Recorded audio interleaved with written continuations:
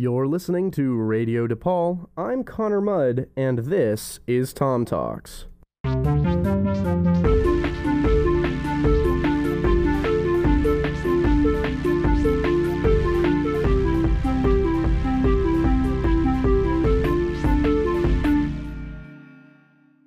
Hello and welcome to Tom Talks, the talk show where we totally talk Tom Cruise. This is our first episode of 2021. We're entering the winter quarter of DePaul's quarter system, and we're talking about Last Samurai today. With me today is a very special guest. He owns over 100 records. He's seen Hubie Halloween over a dozen times, and he's been playing Minecraft for 10 years. Please welcome to the show, Chase Kleebauer. Chase, how are you doing?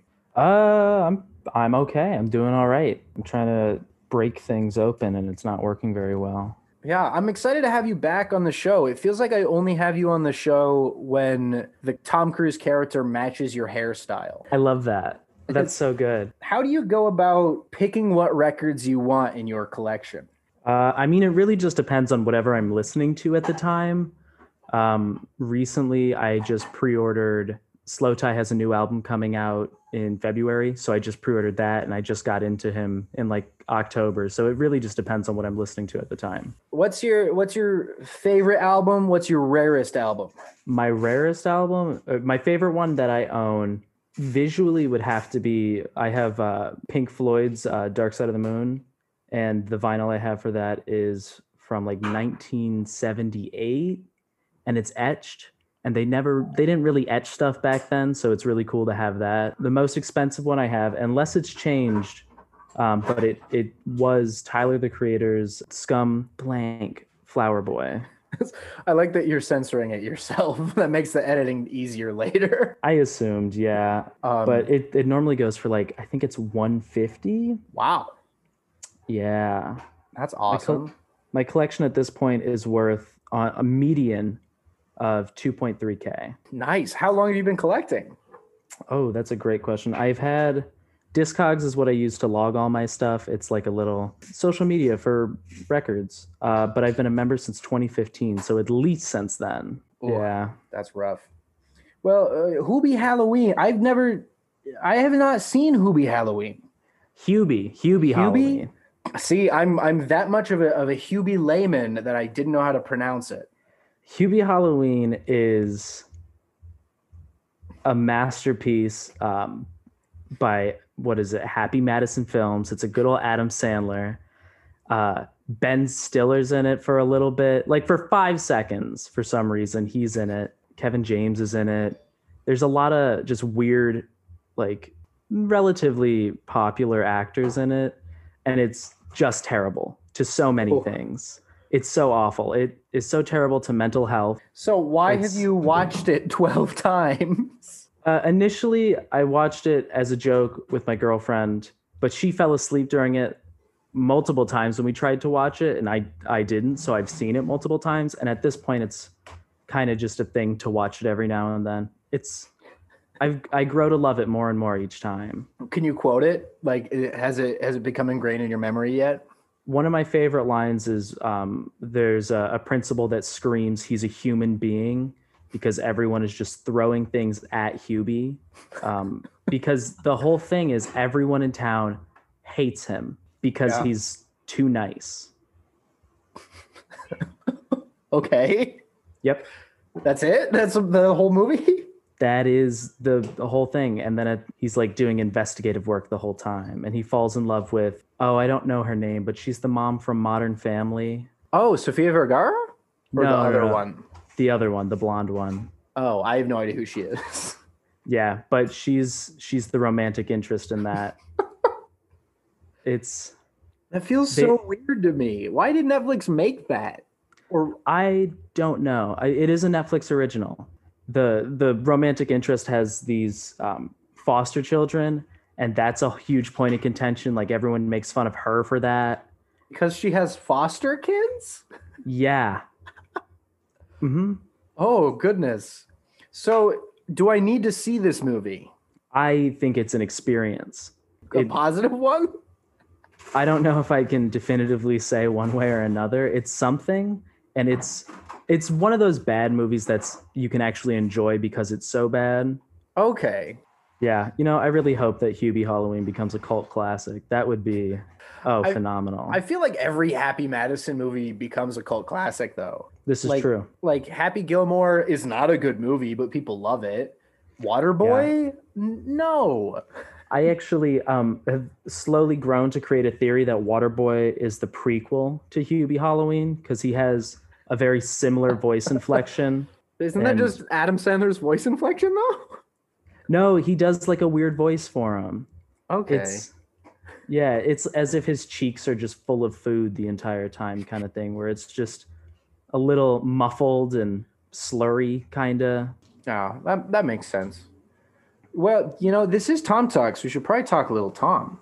We can definitely talk a little Tom. Yeah. So how familiar would you say you are with Tom Cruise's filmography? Definitely not as familiar as you, but I don't know if it's possible to get as familiar as you. It's not, but nobody should be. Yeah, this is true. I watched the trailer for Samurai today. Okay.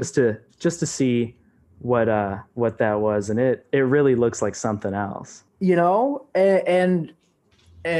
First impressions of that movie are always negative, right? Everyone thinks it's gonna be bad, and I thought it was gonna be bad, and I watched it once and I thought it was bad, but it was because I fell asleep the first time. So when I rewatched it the other day, I loved it. It's actually good. It's actually really good. It's heartwarming and beautiful, and it tears your soul apart and it lifts you up. And it's become one that I genuinely will recommend to people now that I've seen it again and fully understand it. So it is 2.5 hours long, though. That's the only downside. Really? Not a white man like appropriating Japanese culture? But so it's because it's not that. I thought it was that, and when I fell asleep halfway through and like only caught the last scene, that's what I thought it was. But that's not what it's about. And I'll go into a full synopsis. It is more about a man recognizing his own flaws and helping another man learn to respect history. It's really weird because Tom Cruise is not the last samurai. That's not what the movie's about. Okay. It makes the trailer and the cover all make it seem like Tom Cruise is going to be the last samurai. No, it is referring to a group of samurai, because samurai is the plural, and their last stand, in the same way that it more in a Custer's last stand sort of sense. Okay. Referring to like these are the last samurai. This is where they took their stand situation, rather than Tom Cruise is the only remaining samurai. That's a lot better sounding. Yeah. In fact, Tom Cruise, though he studies the ways of the samurai, I don't think he ever becomes a samurai because of how it ends. Yeah. So that was my fear about the movie. And I'm telling you, preconceived notions out the window. Okay. Yeah. But what would you say your favorite Tom Cruise movie is? Because you have seen a few, having talked to you. Yeah. I mean, the one that I've definitely seen the most has to be Minority Report. That one's always, that's an interesting one to watch. I don't know if they showed it in anyone else's high school, but they showed it in my high school. Mm-hmm. But I also recently have watched the 2 Mission Impossibles that they've had on Hulu. And they're great, just mindless movies. The next 2 questions are questions that I ask all of my guests. And I guess I ask all 4 of these questions to all of my guests, but these next 2 especially.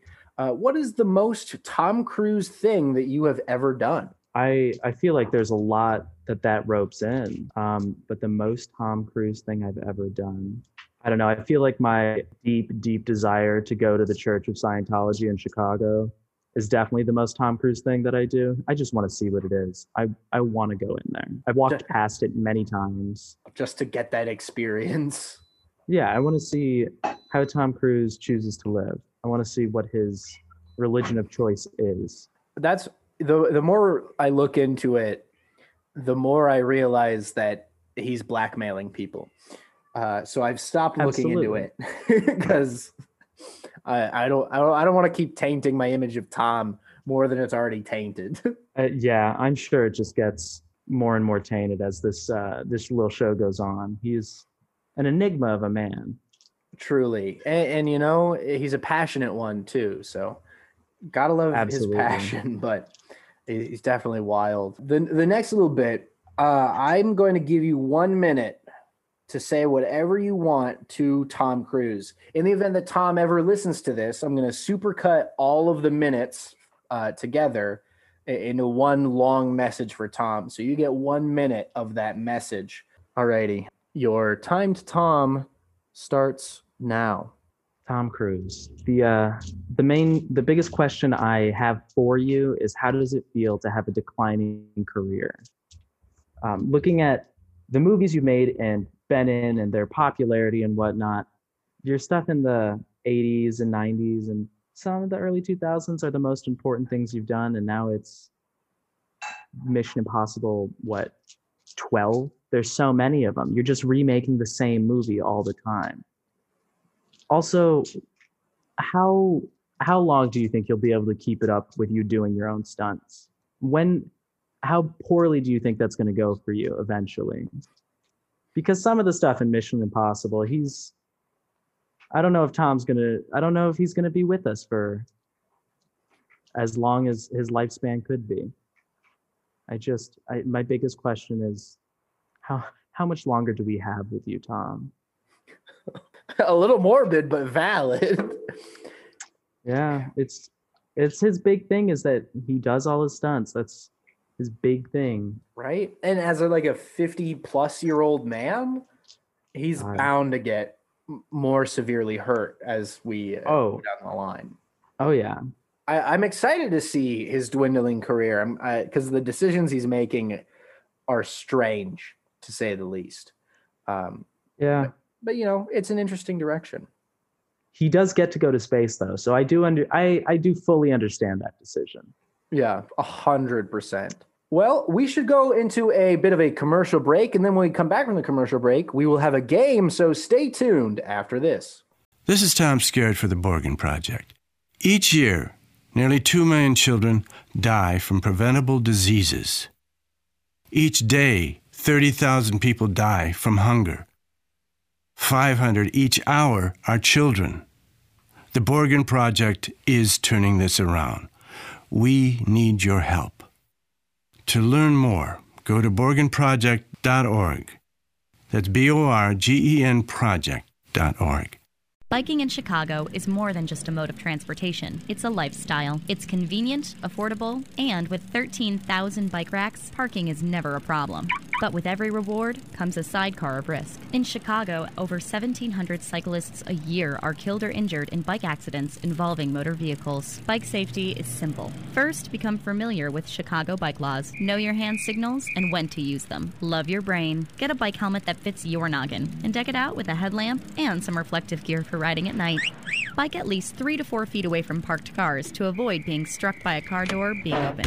Motorists can do their part too by checking their side view mirrors for bike traffic before exiting their vehicle. Most importantly, remember that we're sharing the road. Looking out for both ourselves and each other is the only way to keep Chicago's roads safe, no matter what your wheels look like. For more information on bike safety in Chicago, visit www.chicagobikes.org. This public service announcement was brought to you by Radio DePaul, Chicago's College Connection. Hello and welcome back. You're listening to Radio DePaul. I'm Connor Mudd. This is Tom Talks. I'm here with Chase Kleebauer, and we are about to play a game of Deadliest Warrior. As we know, The Last Samurai pits Civil War trained soldiers against the samurai. So in the spirit of this movie, I kind of wanted to liken it to that old History Channel show. I miss it. It was such an excellent show. You can watch some of the highlights on YouTube, but it's not the same. It's not the same. So now that I know that you were a fan of the show, I kind of want to see how much you remember. So this is I'm taking the people who fought from the show, and I've got a list of the winners here as well. And I want to see if you can remember who won, or if you can come to the conclusion of who would win in a fight between the two people I give you. And see if you can conclude the same winner that they presented. So I'll start with the one with the samurai. The samurai faced off against the Vikings. I remember that episode. Oh, who won? I would love to say that it's the samurai. I wanna say that that's correct. I want to say that the samurai won. They did. Yeah. And Okay. yeah, that makes a ton of sense because the Viking have very poor armor. Little to none, yeah. Yeah, they've got shields and, you know, They're not- axes and They're not particularly fast, I would say, either. yeah, they're definitely mid-level speed. I did take a whole course on Vikings. Their steel, like their swords, are phenomenally designed, and they actually used some influence from Japanese like steel makers. Somehow found its way up to the North, like the Norse culture. But yeah, I think the discipline of the samurai is really tricky to beat in that fight. Yeah, I would agree. All right, what about Apache versus the Gladiator? I think it was. Oh, I think the Gladiator won that one. The Gladiator lost to the Apache. Did they? Okay. Okay. Yeah, if I remember correct, I think it's because of a distance thing. Because the Apache have more ranged weapons. Yeah, gladiators do not typically. Yeah, I could be I would mistaken. think.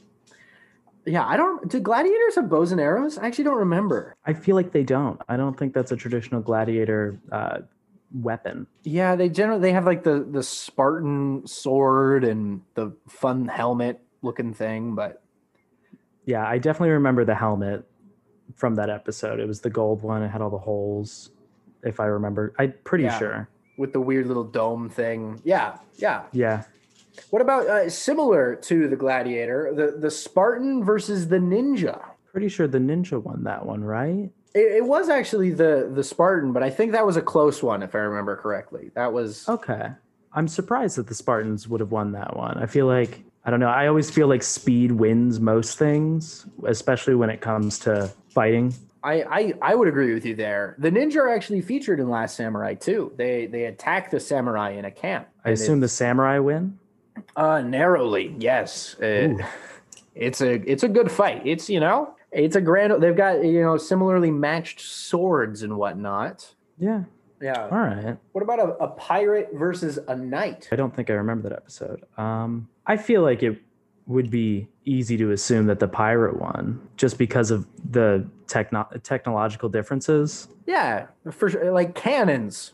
Guns, like anything. Yeah, I definitely I can't picture a scenario where a knight has anywhere near enough mobility. Oh, absolutely. All the clanking and what do you have? Like a long sword? Yeah, I think something like a long sword or a crossbow or something. No, he had a mace or a flail. I'm looking at the photos now.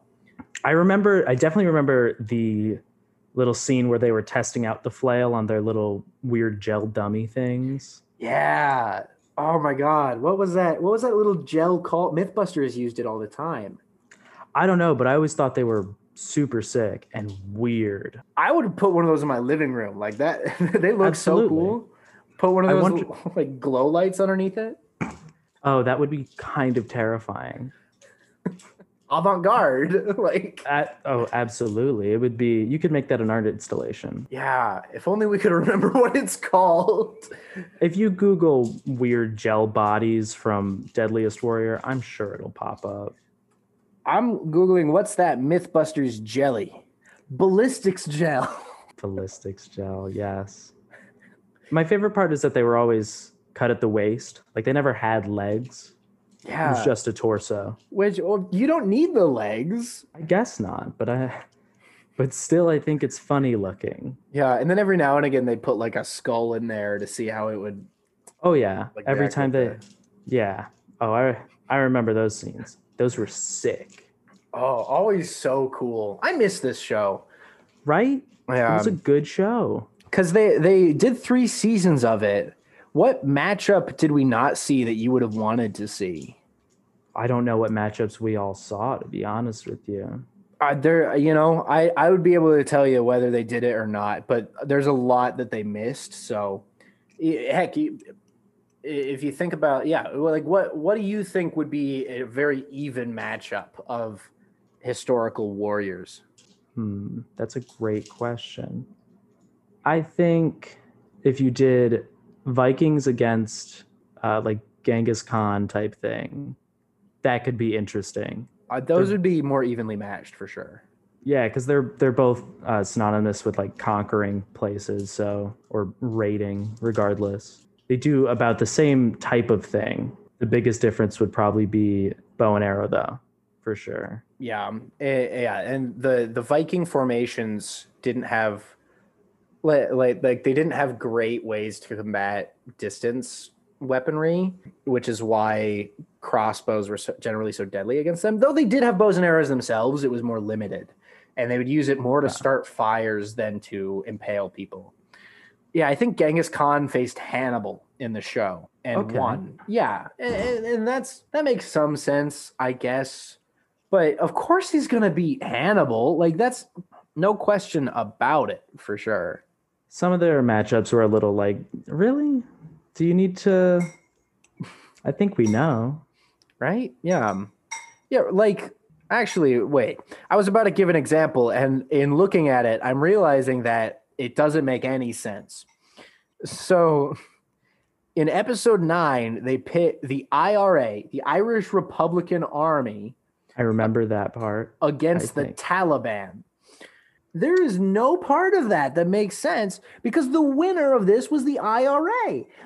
There is no way in hell that the IRA beats the Taliban in that fight.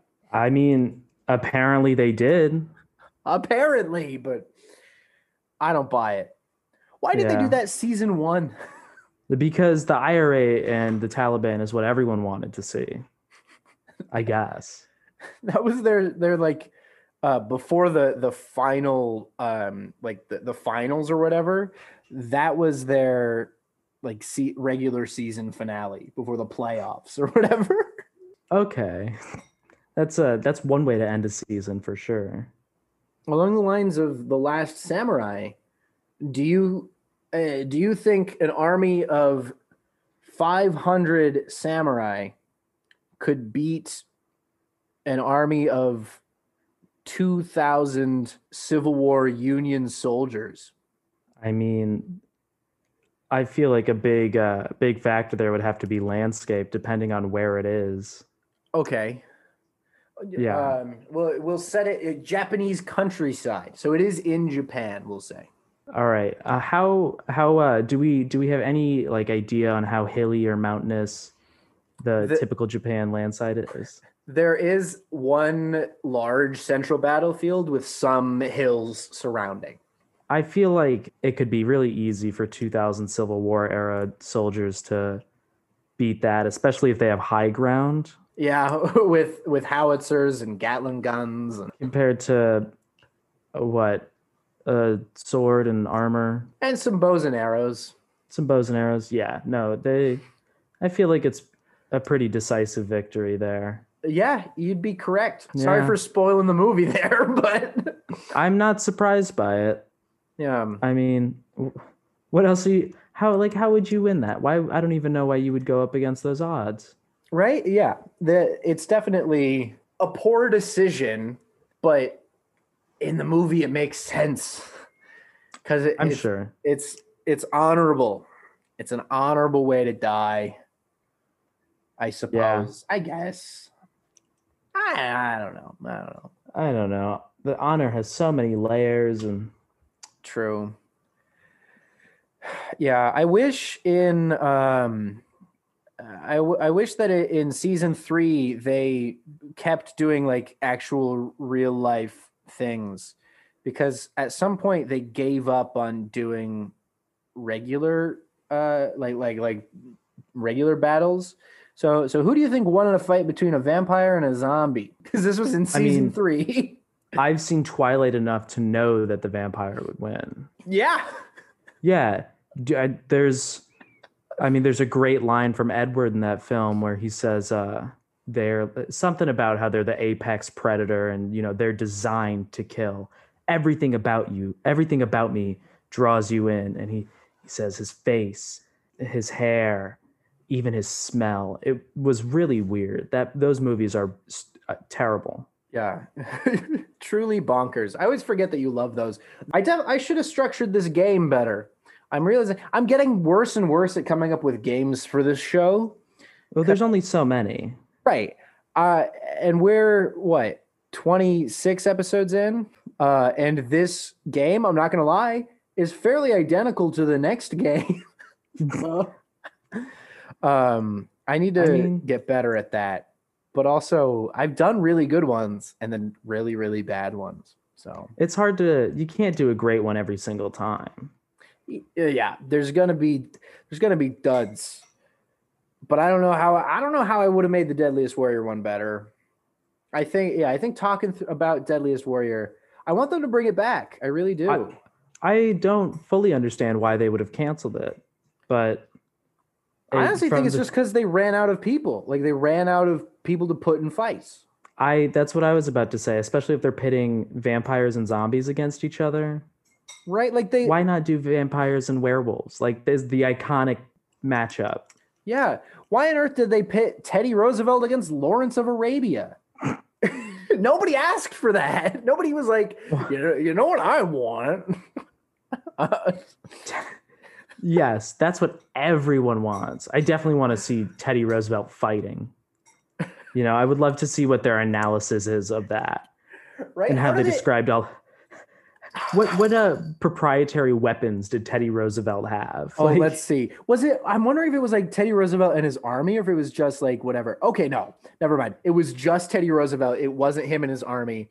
His weapons were a Bowie Hunter, an 1896 Krag carbine, and a Gatling gun. What did Lawrence of Arabia have?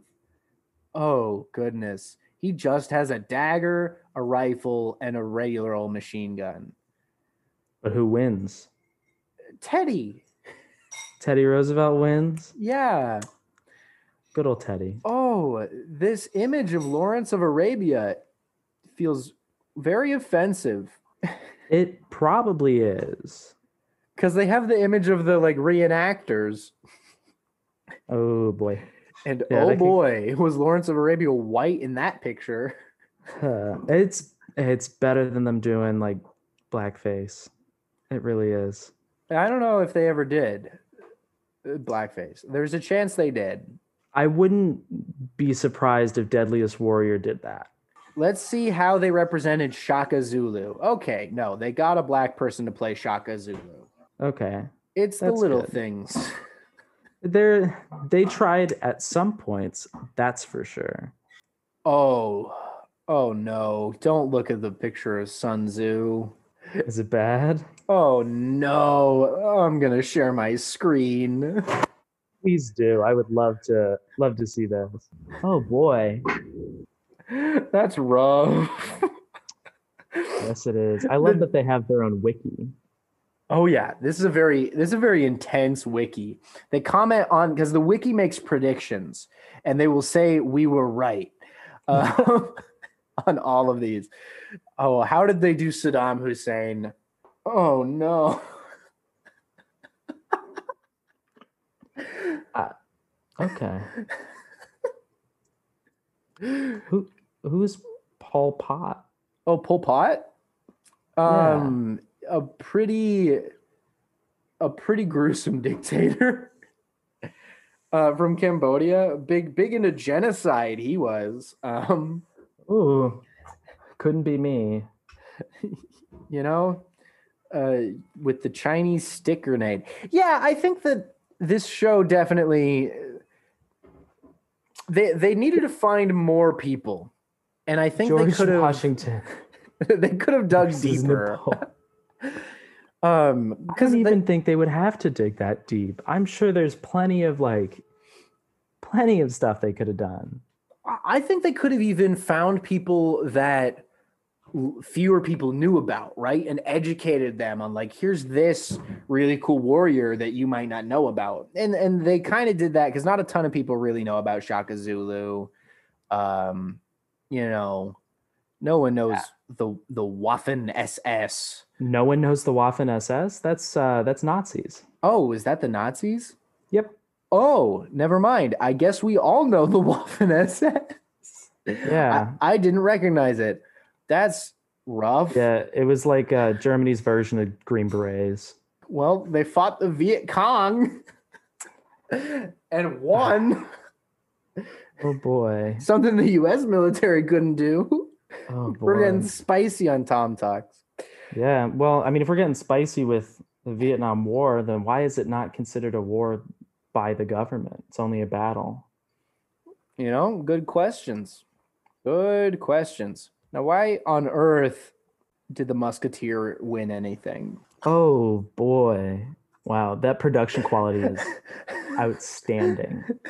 How did the Musketeers beat him? Go back to him real quick. I need to just one of his weapons had bees. It's a nest of bees. Let's see what a Why? nest of bees. Is it literally just? No, it's just Oh, it's not. I wish it was genuinely- actual bees. It's not a beehive that they threw at people. That's unfortunate. There's 420 pages on this wiki. Oh my god. That's too many. It's exactly the right amount. For a show that ran for 3 seasons. Well, yeah, because they go into all of the weapons, they go into all of the warriors, Too all much. of the battles. I like that they have the guesses though. I think that might be my favorite part. Yeah. They're like, oh yeah, we thought it was gonna be. Very rarely were they wrong. They really thought the Mongols were gonna beat the Comanche. I mean, And they definitely, whoever's writing this wiki is for sure sexist, because the only battle that includes a woman in this entire thing, they voted for the other person, despite obviously Joan of Arc would win that battle. I know nothing about William the Conqueror. I know the name. He's not that like he's not great. He was more of a general than an actual fighter. And Joan of Arc was like on like she Oh, yeah. actually fought. So of course she's going to win. But you know, whoever writes the Deadliest Warrior fandom wiki page obviously does not respect women. Apparently not. I mean, it's like Joan of Arc is known for being just great at fighting, at knowing her stuff. I'm pulling up the image. Oh, there's multiple images. Oh boy. Oh, that's a rough pick. I don't know what those are. They were for something, I'm sure. I don't want to. Okay, we've got to watch the simulation now. I love Joan the of Arc. simulations. Oh Versus God, William that was the so loud. Conqueror. Why was that so loud? Goodness gracious. Defeated England's superior army and ended the 100 Years' War. Versus William the Conqueror, the daring and deadly French Duke who crushed his English enemies and crowned himself king. Is deadliest. Oh, I love how sick they make it all look too. It's like they have tech.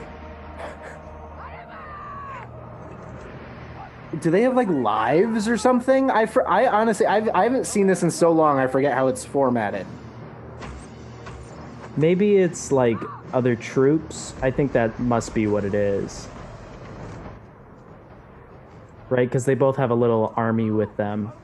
Okay, that makes sense. See, and they could have even just reused different fighters. The catapult hits a man dead on. Impressive. But she's got a cannon? Of course she's gonna win. It's really all about era and technology. Yeah. God, I- human beings really do love war. Why it be like that? I don't know. I feel like we must be naturally aggressive creatures. That may be it. I can't tell who's winning currently. I don't know either. It looks like not Joan of Arc. She only has 2 troops left. They both only have 2 troops Oh. left. Yeah. Oh, never Oh. mind. There we go. It's 1-on-2 currently. Now it's just William. Here we go. In the final moments of battle. Oh, he got a shield now. That's a sick shield.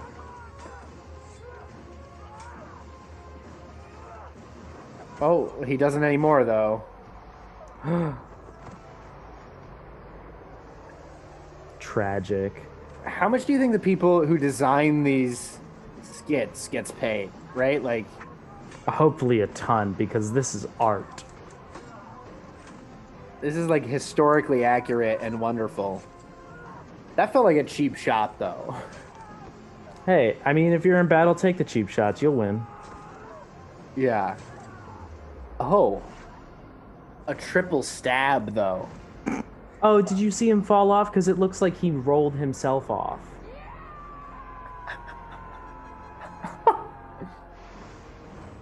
So when we ran the simulation 5,000 times, Joan ended up winning 2,500. But like, what program are they using to run this simulation? That is a very close result overall. That's hilarious. What?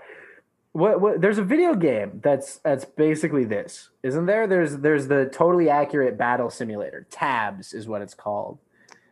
Oh boy, I have That not sounds- played it, but I've thought about downloading it. But it's Let's see. similar, and I think you can input. They've got a ton of different options, so you can do like a T-Rex versus an army of 100 ducks, or like something like that. It's only $15. That's not bad. I think you can have Jesus on your team. If I'm not My mistaken, favorite fighter. My favorite fighter in the entire world. Jesus Christ. right? You know, expert, expert combatant, Jesus H. Christ. I mean, but like he was obviously a really bad carpenter. They never talked about his carpentry in the Bible, from what I've heard. Right? Like he was good at being a pescatarian, eating a bunch of fish. What's his middle name? What is the H? That's a great question. I have no idea. Let's Google. Eucharist? That's not it. What's Jesus's middle name? Oh, he doesn't actually have a middle name.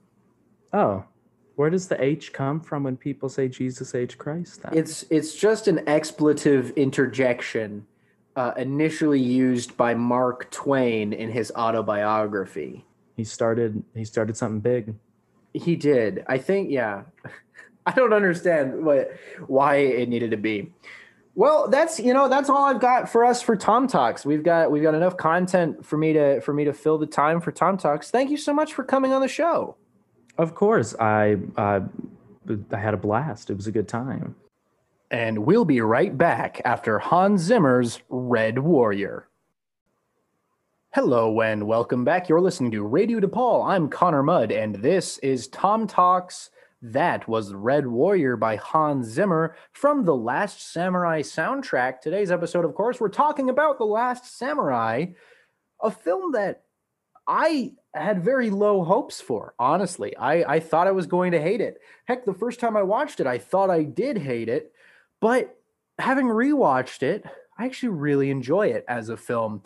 It is a surprising movie. We're going to go ahead and get into a synopsis, followed by some fast facts and a data breakdown. This movie focuses on a bitter, alcoholic, traumatized former army captain by the name of Nathan Algren, who is traumatized by the atrocities he committed during the American Indian Wars. And he's approached by his former commanding officer, one Colonel Bagley, to train the newly created Imperial Japanese Army for Amura, a wealthy Japanese businessman and a political figure who intends to use the army to suppress a rebellion of discontented samurai against Japan's new emperor. Despite his hatred of Bagley, an impoverished Algren takes the job for the money. I believe it's $500 a week, which is a lot more than he was getting paid as an actor for Winchester gun shows. And he's accompanied to Japan by his old friend, one Sergeant Zebulon Gant. Upon arriving, Algren meets Simon Graham, who is a British translator and photographer with extensive knowledge of the samurai.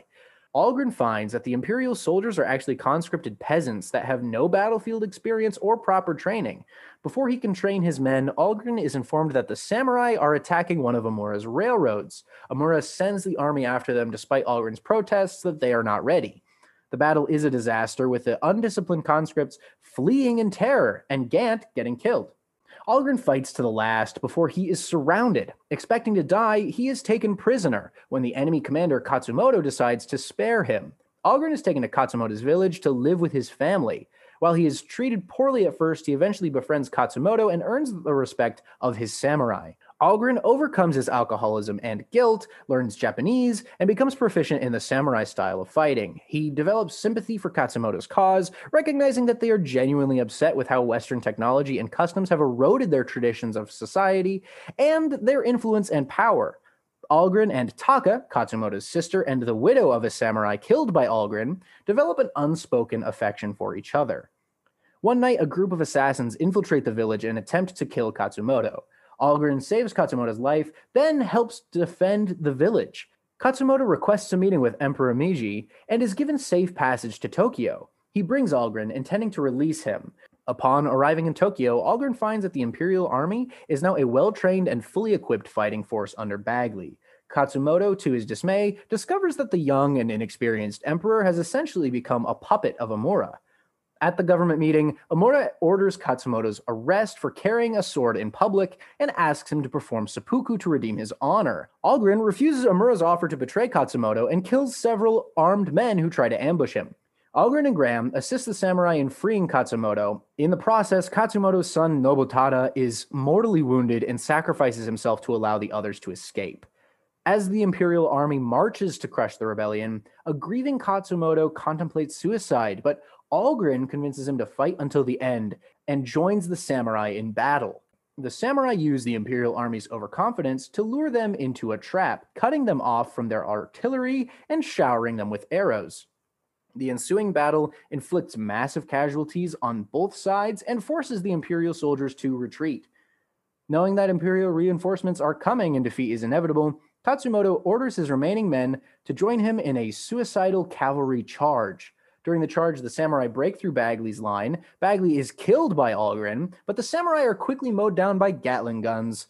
The Imperial captain, previously trained by Algren and horrified by the sight of the dying samurai, orders all of the guns to cease firing, disregarding Omura's direct orders. A mortally wounded Katsumoto commits seppuku with Algren's help as the soldiers at the scene kneel in respect. Days later, as trade negotiations conclude, an injured Algren arrives in his old army uniform and interrupts the proceedings. He presents the emperor with Katsumoto's sword and asks him to remember the traditions for which Katsumoto and his fellow samurai died. The emperor realizes that while Japan should modernize, it cannot forget its own culture and history. He promptly refuses to sign the trade treaty. When Omura protests, the emperor silences him by threatening to seize his family's assets and distribute them amongst the populace. Algren subsequently disappears. While various rumors regarding his fate circulate, Graham concludes that Algren has finally found peace as he is seen returning to the village and reuniting with Taka. This synopsis also left out a few things. It left out the connection that Algren made with Taka's children, so becoming almost a father figure to them, teaching them English and teaching them his combat styles. So they sword fight in a couple heartwarming scenes the same way an American family would, play catch or something along those lines. This is a very heartbreaking movie because the samurai that he kills in order to become a captive rather than dead is the husband of the woman who he now has to live with. So the woman whose husband just died has to harbor the man who killed him. And the tension is ridiculous. And all of the insults they call Tom Cruise in Japanese is pretty funny. But yeah, on the whole, this is a pretty good movie. Let's go into some fast facts. This is directed by Edward Zwick, who also did production and directing for Shakespeare in Love, Jack Reacher 2, and Legends of the Fall. It was written also by Edward Zwick, but as well as John Logan and Marshall Herskovitz. John Logan has a phenomenal resume, including Skyfall and Spectre, the James Bond movies, The Aviator, the Sweeney Todd movie, and Gladiator. All were John Logan films. Marshall Herskovitz also did Jack Reacher 2 with Edward Zwick. He's not as fun. The cast, of course, Algren is Tom Cruise, but Katsumoto is played by Ken Watanabe, who was nominated for an Oscar for this role. This was his first role where he spoke English ever. You may also know him from Inception and Godzilla and Isle of Dogs. He's a phenomenal actor.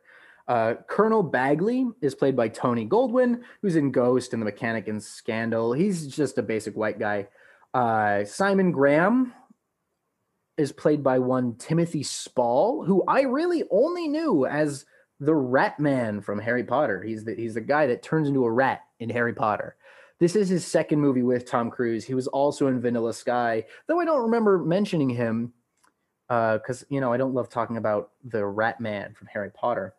Nobutura is played by Shin Koyamada, who is in the greatest movie on this list, which is Wendy Wu Homecoming Warrior. Taka is played by Koyuki, who is in a bunch of Japanese movies, of course, but nothing recognizable to our American ears. Weijo is played by Hiroyuki Sanada, who is in a ton of things recognizable to our American ears. He's in Avengers Endgame and The Wolverine and 47 Ronin. Basically any movie that has a samurai, he plays a samurai. And then Nikao, who is one of the samurai in the movie, is played by Shun Sagata, who is in Kill Bill. He's the leader of the Crazy 88 in Kill Bill Volume 1. He also has 170 acting credits. That's Nicolas Cage level. That is an impressive resume right there. 170 credits for Shun Sagata. Excellent. We'll talk a little bit of fun facts here, though.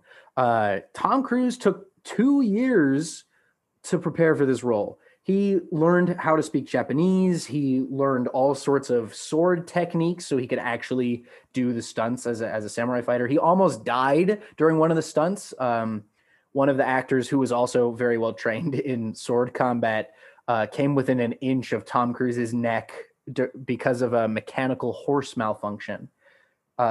This was also the 100th movie that Hans Zimmer ever scored. So I included it in this episode because I don't normally do score from the movie, but I like Hans Zimmer and this was his 100th movie, so we've got to recognize that. In the final battle sequence, there were over 500 extras and they all trained on a rugby field in order to make sure that they got the exact blocking correct. And the other interesting thing I found in the credits and in some of my research, there was a legitimate swordsmith who was featured in the movie. So they found a master Japanese swordsmith who is trained in the ancient art of crafting katana and similar swords. And they put him in the movie. His name is Shoji Yoshihara, and he's the master swordsmith from this movie. So I want to give him a shout out. I don't know if he'll ever listen to this, but hey, shout out you, Shoji. As far as data goes, I actually had to redo the data because the first time I watched it, I fell asleep. And I thought that because I fell asleep, it must have been a boring movie. Lo and behold, I fell asleep because I was tired, not because I was bored. So what I've done is I actually went in after I rewatched it yesterday and I updated my review. Initially, it was in the 50s. As you know, I rate these on enjoyment, engagement, quality, iconography, and the Tom Cruise factor. Initially, I rated engagement very low and enjoyment very low because I wasn't able to finish it without sleeping the first time. But having rewatched it, I've upped most of the scores. So enjoyment up to a 14, engagement up to a 15. Because if I'm not tired, I can sit through the movie. It's very exciting. There's a ton of intrigue, ton of romance. This is one that I didn't think I would ever get to a point where I would recommend this wholeheartedly. But honestly, this marks the first movie in a period of Tom Cruise's films that is really good quality without sacrificing the action that we're so used to with Tom. So we'll see with Last Samurai, Collateral, War of the Worlds, and Mission Impossible 3. Those 4 movies are all top-notch films, and they're bookended by 2 of my least favorite Tom Cruise movies. So I'm kind of excited to talk about this little stretch here. The total score for The Last Samurai was a 72. That's a 72 out of 100, and we're about to enter a hot streak in the 70s. So get ready for the next couple episodes. It's going to be good. That is, of course, all the time that we have for today. Thank you so much for listening to Tom Talks with Radio DePaul. Join us next week when I'll be talking about Collateral. And as always, stay gold, Pony Boy.